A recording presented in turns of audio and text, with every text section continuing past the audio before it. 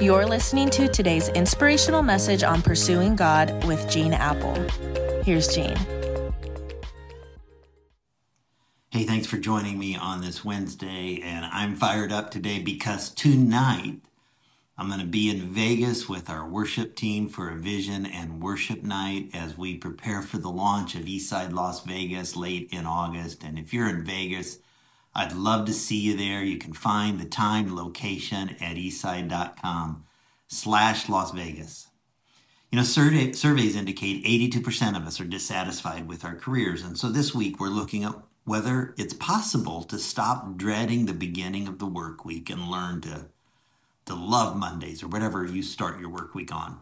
In order to discover your calling, one of the greatest places to look is in the rearview mirror for indications about the kind of work you should be doing. Go all the way back to when you were in grade school, when you were in junior high school. Ephesians 2:10 says, "For we are God's workmanship, created in Christ Jesus to do good works, which God prepared in advance for us to do." Now think about that word workmanship. God carefully knit you together in your mother's womb. You are a unique, custom-designed creation by God. You were designed and prepared for something in advance, and in a fascinating way, very early in all of our lives, some of those God-given things we were prepared to do begin revealing themselves early on in life. Isn't it unbelievable how two kids with the same mother and dad, born in the same womb, can be so different? And it's obvious they have unique software that was pre-programmed somewhere else. The Apostle Paul wrote, "Each one should live his life with the gift the Lord has given him." And if you want to discover what that gift is, look back in your life for some clues.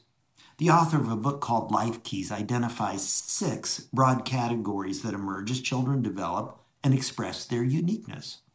First are what the author calls mechanical types. These are kids usually who demonstrate manual dexterity and are fascinated with how things work. They tend to organize their stuff. They take things apart. Here's the key. They put them back together again, and they work. Second category they identify is the investigative types. These are the kids who are endlessly curious. They're always asking questions and probing and analyzing almost everything they come in contact with. These kids become the collectors, leaf collectors, butterfly collectors, stamp collectors, whatever. Then there are the artistic types whose sense of imagination and play and creativity often catch everybody off guard. They create the after-school plays and productions and dramas and dances and perform in the backyard. Their parents are often left wondering, where did these kids get all these artistic talents? Whose kid is this anyway? And then there's the social types who can't bear the thought of playing alone or walking to the bus or doing some homework alone. Social types demonstrate relational skills at a very early age. They love to plan parties, attend parties, party hardy at parties. Then there are the leadership-oriented types. These are self-confident kids. These are the ones that organize the choosing of teams out on the playground. They set up the lemonade stand in the front yard and negotiate with mom for a higher share of the profits in a 401k plan. They often run for student office as soon as they can and organize the junior high dance and later petition the principal for a cappuccino bar in the high school library. Finally, there's the dependable types. These are the easygoing kids that enjoy structured activities. They do their homework without threats of homicide. They keep their rooms pretty clean. They tend to be rule keepers instead of limit pushers. Now, friends, the authors of this book argue that these patterns are the earliest indicators of the unique image of God on these young lives.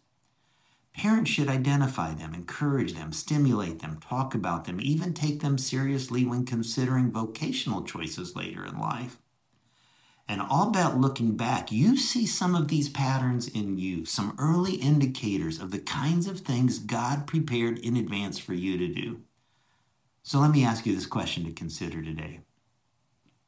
Are you in a career or calling consistent with your God-given inclinations that started to emerge in you as a child? Well, God, this is something for all of us to think about. You've made us, you've wired us, you knit us together, You gifted us. So help us to learn from the patterns in our lives. Maybe all of us could benefit today from just looking back a little bit and see the kinds of activities and relationships that have always been life-giving to us, the kinds of things that we love to do and fill us with a sense of fulfillment and joy.